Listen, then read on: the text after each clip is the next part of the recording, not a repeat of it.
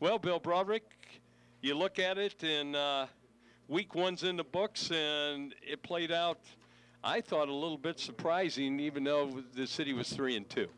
Yeah, a little bit, and I think you're going to get that most week ones because you got brand new teams up and down the board, and you got a lot of turnover in terms of graduation. So that's a situation you never quite know what you're going to have. I don't think the coaches quite know what they're going to have until they really kick it off that first game. And we saw some scores that maybe we didn't predict, and some closer games than maybe we thought too. So it was a lot of fun, I think. Well, I look at it, probably the biggest score that came out and gave us a real different look was the fact that Harper Creek, who's number one in your E-poll, wins without scoring, the offense without scoring any points, really, 15-14, getting some big plays. And Dom Gibson, with no doubt, would be the player of the week if we have one. Yeah, I was more worried about myself than Harper Creek because they're going to make us look bad because we had Harper Creek number one in our E10 poll and really thought they would handle Gull Lake. They handled them last year 38-10 in that opener, but Gull Lake is much improved. They have a brand new coach there, and they seem to have things going in the right direction. But Harper Creek, you really thought was going to be able to run the ball up and down the field with Dawson Bartlett back and him being an all-state special mention last year and a 1,500-yard rusher coming back. But they really had trouble running their offense against Gull Lake. Really couldn't break anything.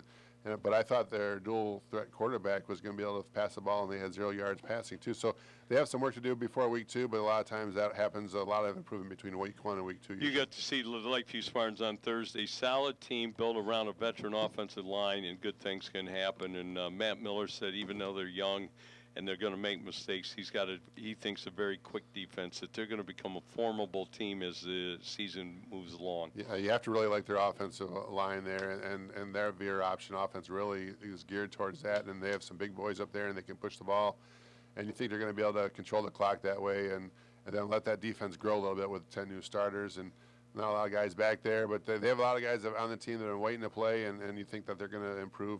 That was a big win for them, Portage Northern. No, I think that was a season-defining win because if you win that game, you're still on track to make the playoffs, and that's huge. And it's a real pivotal game for them on their schedule being in week 1.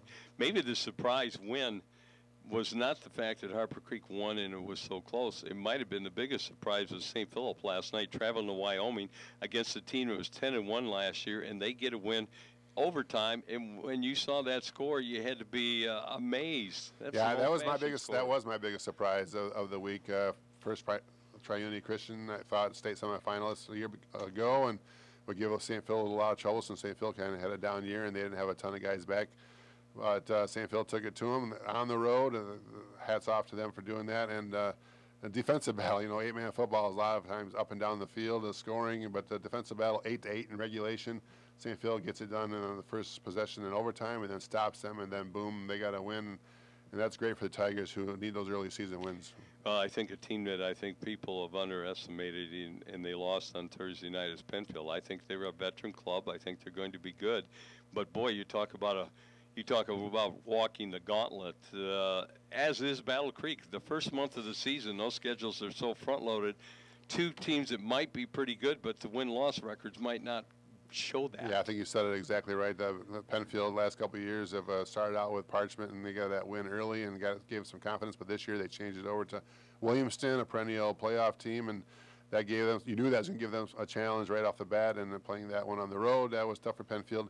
And boy, Battle Creek Central, the first 4 games are against teams that are going to make the playoffs, teams that beat them last year, and teams that they've had a lot of trouble with in the past years. So Central could be 0-4 and be a really good team, and then Penfield could be behind the 8 ball early on their playoff threat, and then might not make it. Yeah, because you look at it and say they both are 0-1. Battle Creek's going to go play Portage Central at McCamley Field in Portage. They have not fared well against them. And then on the other side, Parma comes in, and you'll say one thing. Like we talked with Mike McGuire this morning, they put 62 on Lansing Eastern last night. Anytime somebody's scoring 62 points, you're pretty damn good on that side of the football. I saw that score too, yeah. They can't be something that Penfield wanted to see. But I like Penfield's experience and a lot of their 3-year varsity players there. You think that's going to come up at some point and give them a shot to get things going. maybe get a win next week, but then they still have the Marshalls and the Harbor Creeks and the Coldwaters ahead of them, so they have some work to do, but they have some experience to build on. Valkyrie Central has some young kids, and they can get things going pretty quick too, I think. Well, Bill, as always, a pleasure to talk with you. We'll be looking forward to the articles and interest in the Battle Creek Enquirer. We'll talk about week 2, which all games are on Thursday here next Saturday morning. Thanks a lot, Terry. And I want to thank you for joining us this morning. Please join us again next Saturday at 9:05 for another edition of Coach's Corner. We'll see you soon.